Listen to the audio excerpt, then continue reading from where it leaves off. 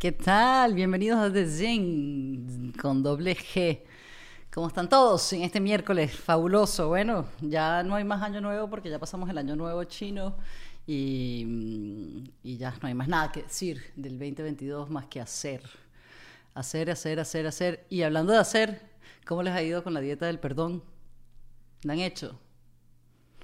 Les dije que vale la pena y la verdad es que he estado leyendo sus comentarios y muchos de ustedes están muy conectados con la idea de hacerlo y agradecidos y me parece fantástico, bueno, compartiendo un poquito de esas herramientas que nosotros utilizamos para sobre todo digo la dieta del perdón porque es importante, para mí es la mejor medicina que existe para el alma, el perdón y la gratitud.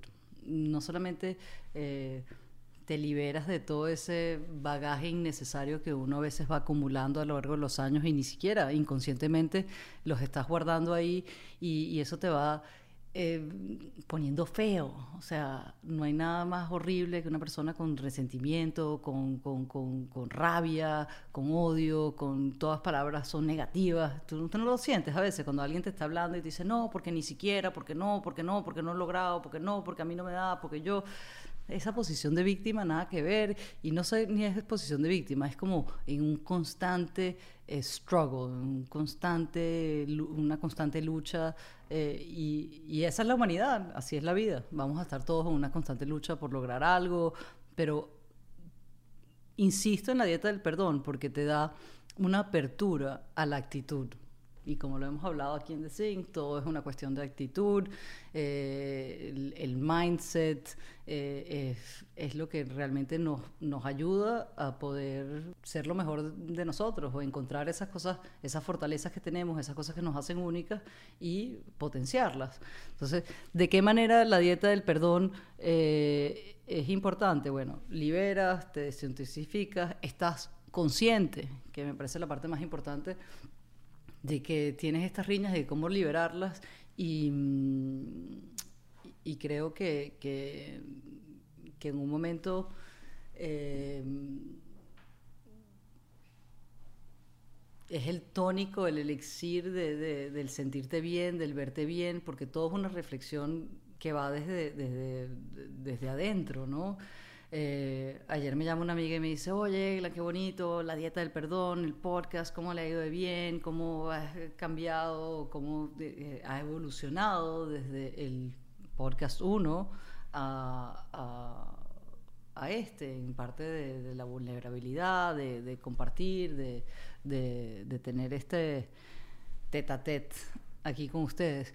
Y le digo, ¿en serio te gustó? Y me dice, sí, me parece fantástico que le esté llevando a la gente a que tenga motivación y que pueda encontrar esa disciplina y encontrar pues sus potenciales y tú sabes, darles esa fuerza.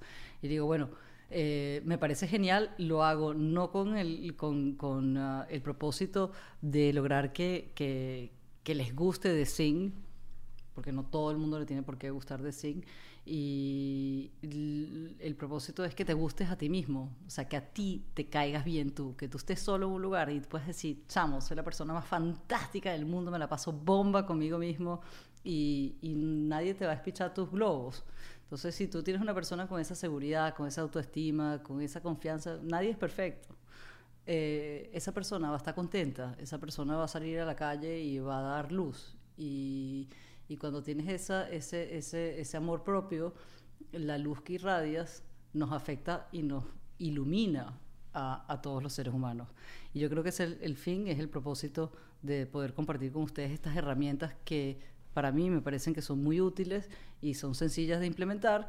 Entonces podemos pues quizás lograr tener pues una armonía, un respeto, un entendimiento, pero en ningún caso es una licencia para que salga cualquier loco a decir, ah, sí, mira, porque es fácil y sí se puede, y luz violeta y se abran los caminos y uno va a decir, soy Superman y me voy a lanzar por el puente abajo, o yo me voy a decir que soy una campeona de la guerrera más grande amazónica y me voy a meter en un ring de UFC con Juliana Peña. O sea, a sus realidades, cada uno se acopla, Pero en base a eso, es una invitación a intentar algo, no sé si diferente, pero algo que da unos muy buenos resultados y algo que nos ayuda también a conocer qué son esas cosas que nos hacen únicos, cuáles son nuestras fortalezas, cuáles son nuestras debilidades y pues sí, hay un mundo hay gente que te va a decir, hay dos tipos de personas, yo creo que hay muchos más tipos de personas que dos, pero lo común, bueno, son los inteligentes y flojos y los tontos y motivados. Aquí no estamos tratando de darle motivación ni flojera a nadie, pero lo que sí son unas herramientas que se pueden aplicar para que todos podamos tener ese propósito de aprovechar este milagro que es la vida, de disfrutarla, de llenar la plenitud, de divertirnos y como estábamos aquí conversando hace un minuto, a cada quien lo que le acomoda, porque estaba leyendo uno de los comentarios y todos muy positivos, pero hay uno que me dice, yo no soy una persona que quiero perdonar ni que puedo perdonar. Esto es imperdonable, esto es indefendible. Y en la vida yo he aprendido una cosa, que es que la flexibilidad te da un margen de aprender y de incorporarte y de sentirte mejor, porque pues si uno se niega quizás a cosas tan o a momentos o a experiencias que no quiero perdonar y por ahí no voy, no, a mí no me gusta el camping y no voy jamás en mi vida camping, como estás diciendo tú, pues quizás te pierdes de una oportunidad de compartir con la gente que amas y de quizás aprender algo diferente que también tú sabes, puedes divertirte. Si te vas a poner en esa parte, en la negatividad, volvemos, es cuestión de actitud. Y cuando me dicen, quizás no puedo perdonar porque es imperdonable, a todo el mundo le llegará, o espero, hay gente que en su vida no lo podrán lograr, pero esperemos que sí, y es la idea de hacer estas conversaciones para mostrarte los beneficios que tienes cuando te atreves a decir, mira, ¿sabes qué? Quizás yo te hice esto y no soy perfecto, pero pues discúlpame y no lo vuelves a hacer. Entonces hay algo maravilloso en eso de madurez, de crecimiento, de bienestar, de verte, de sentirte mejor, de verte mejor y lo mismo viceversa. O sea, alguien te hizo algo a ti y tú no los puedes perdonar. No hay lógica porque te vas a quedar cargando con eso que te va a poner feo, te vas a enfermar, te vas a sentir mal, todo se va como... Y uno no queremos estar así. Allá, mira, cuando lo pones la ecuación en la mesa, bueno, me pasó esto, y uno mismo, porque yo no estaba llamando a una persona que me hizo algún daño o que yo le hice algún daño, que pudiera ser el próximo episodio de empezar a agarrar esa lista del perdón y empezar a llamar a toda la gente que en algún momento me he comportado como una douchebag, como una soqueta, pero creo que también internamente pues vale la pena, quizás es buena idea, lo estoy pensando aquí ahorita, yo debería llamar también a esas personas y decirle lo siento porque yo estoy haciendo mi ejercicio muy individual o muy independiente, ¿no? A cada quien le llega su momento de cuándo sentirse que están listos para poder hacer ese perdón, hacer esa limpieza y poder evolucionar y avanzar. Si no estás ahí también es válido. Nada más pues estoy compartiendo pues cosas que a mí me han funcionado. Cuando empezó la pandemia, el COVID, tengo una amiga que es como pues mi hermana del alma y se dedicó a hacernos unas clases de meditación y ella, o sea, no es profesora ni es gurú ni nada de estas cosas de meditación, pero se tomó como una tarea hacer estas diferentes clases en los diferentes tiempos o horarios que existían de su grupo de amigos que pudieran beneficiarse de lo que viene siendo el poder de la meditación, de encontrar ese momento con uno mismo para poder tener nivelar esa ansiedad desde una parte pues más consciente y mucho más natural. Y fue bastante flexible en acomodarnos a todos en los diferentes horarios, pero a la misma vez fue una Hitler en que el que fallaba te decía, yo sé dónde vives, te voy a buscar, ¿por qué no estás en la meditación? Y después de hacer unos 6 meses de esta meditación encontré una cosa maravillosa, porque al principio, bueno, vas sintiendo los beneficios, pero también el compromiso es como que, bueno, por eso vuelvo y digo, la disciplina es importante, más que la motivación. De ese grupo de meditación, después de la pandemia, se volvió un grupo de meditación con una cantidad de mujeres que hoy en día nos vemos y nos reunimos presencialmente y no nos conocíamos. Y yo siempre tengo amigas mucho más grandes que yo, por eso digo que las mujeres siempre son muy sexys y muy bellas, entre más maduras, más hermosas. Es un grupo de mujeres que son de diferentes edades, de diferentes estatus, unas casadas, unas viudas, unas que nunca les interesó casarse, unas con hijos, unas con los hijos ya graduados, y cada una tiene todo una experiencia diferente. Y esta amiga, esta hermana, nos juntó acá y nos hizo como, se siente como un círculo de confianza, ese circle of trust, donde no todas nos caemos bien, pero todas hemos empezado, pero, o sea, pues nos respetamos. Y llega y están todas contando, porque al final, como siempre digo, todo va por una puta historia de amor.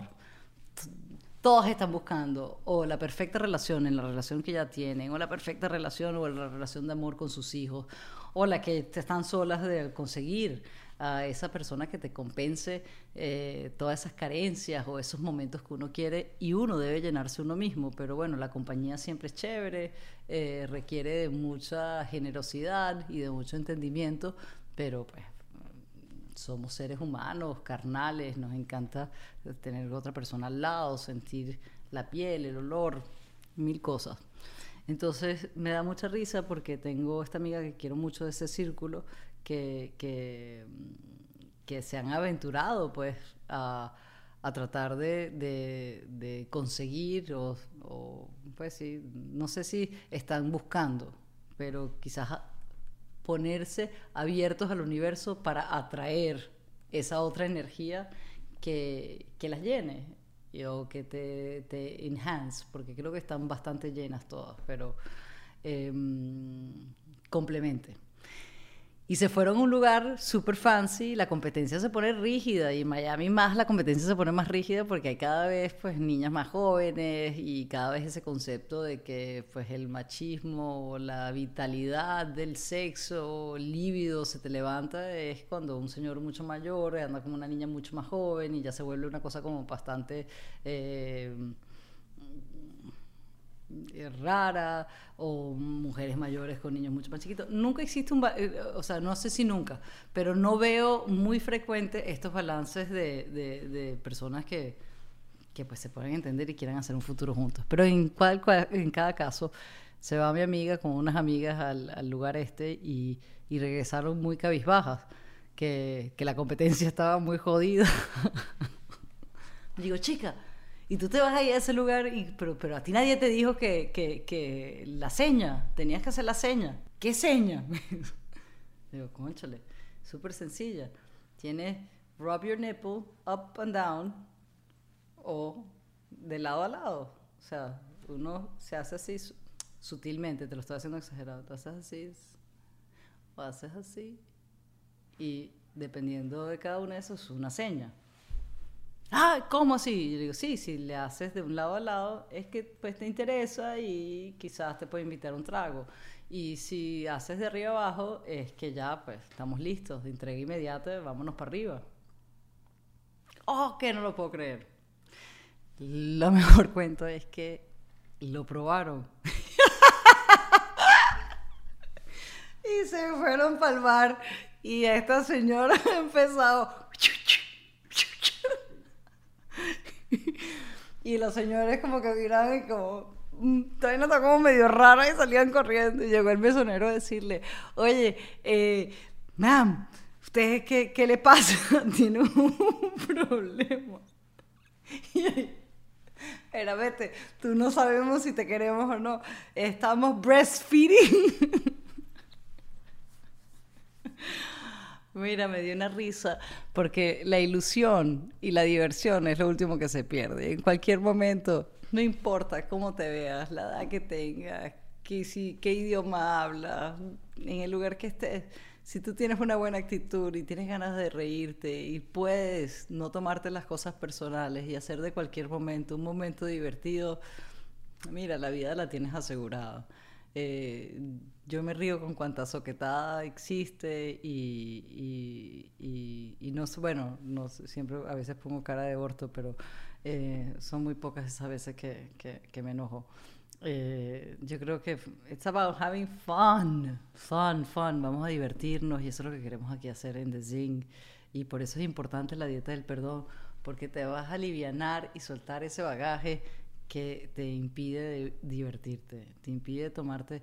Mira, son tantas las realidades, si ves desde los científicos, a ver los filósofos, a ves la historia, cada uno tiene una perspectiva diferente. Si tú cambias esa forma de ver las cosas, si tú cambias esa actitud, si la puedes adecuar, o sea, ¿cómo se llama eso? Como haces con el ecualizador del radio, sintonizar um, algo pues divertido, positivo y te levantas todos los días y les voy a dar, vamos a comentar aquí porque yo no soy de reglas, soy la persona menos de reglas del mundo. Me dices que hay una regla y soy la primera en irla a romper, pero creo que podemos construir un pilar de valores, un pilar de hábitos donde podemos, cada vez que nos sintamos que algo nos está fallando, tap into y incorporarlo en nuestro día a día, unas cosas muy sencillas, muy fáciles, que va a poder lograr resaltar esa esencia bella y pura que todos, cada uno de nosotros tenemos y que queremos dar al mundo y compartir. Y eso es lo bonito de estar aquí, en The Zing, compartiendo con cada uno de ustedes. Entonces, lo sigo leyendo, espero que esos comentarios vengan muy positivos y sigamos divirtiéndonos. Parte del amor, de la vivencia, de los dolores, de los errores, nos hacen las personas que somos hoy en día. Y llegó esta amiga mexicana y me dio mucha risa porque empezó con el cuento de tiene una energía. Hay mujeres que yo digo, wow, personas que tienen mucha energía. Y yo me consideraba una de ellas, pero esta me lleva una morena. Entonces vamos a comer con un amigo de ella y el amigo es un arquitecto de paisajismo, uno de los mejores del mundo y la verdad es yo tengo una pasión por las plantas, por las flores y por los árboles y como en algún momento creo que les comenté que mi sobrinito va a un colegio de los mejores colegios de Estados Unidos y les enseñan una cantidad de cosas que son como pues intangibles y es como si te metieran una bola de mierda en la cabeza. El niño no sabe ni lo que es una mata de mango. ¿Cómo tú puedes vivir en el mundo hablando del mercado, el dinero, de las cosas materiales, si no sabes ni siquiera el planeta que te rodea? Una mata de mango alimenta a millones de personas, da sombra. Al menos por tu fucking mango margaritas que te vayas a tomar alguna vez. Conoce de dónde viene, ¿no? Y este hombre tenía todo un conocimiento de cada una de las flores, de cada uno de los árboles. Tiene una energía que es una cosa no es un tipo guapo, pero tan interesante. Y entonces yo por lo menos soy una persona que me encanta abrazarme de los árboles, tienen una energía lindísima y nunca tomo ni fotos ni mucho menos. Entonces te estaba diciendo por qué cada árbol está vivo, cómo son las raíces, cómo siempre te dicen la paciencia es como un árbol de raíces amargas pero de frutos muy dulces. Todo el proceso de nuestras vidas es como una semillita. El que se atreve a romper esa cáscara es el que se atreve a abrirse y a apreciar y a sentir todo lo que es vivir. Claro, o sea, el dinero es maravilloso, te ayuda a ponerte en una cúpula o una jaula, no sé si jaula porque la palabra jaula no me gusta, pero como estás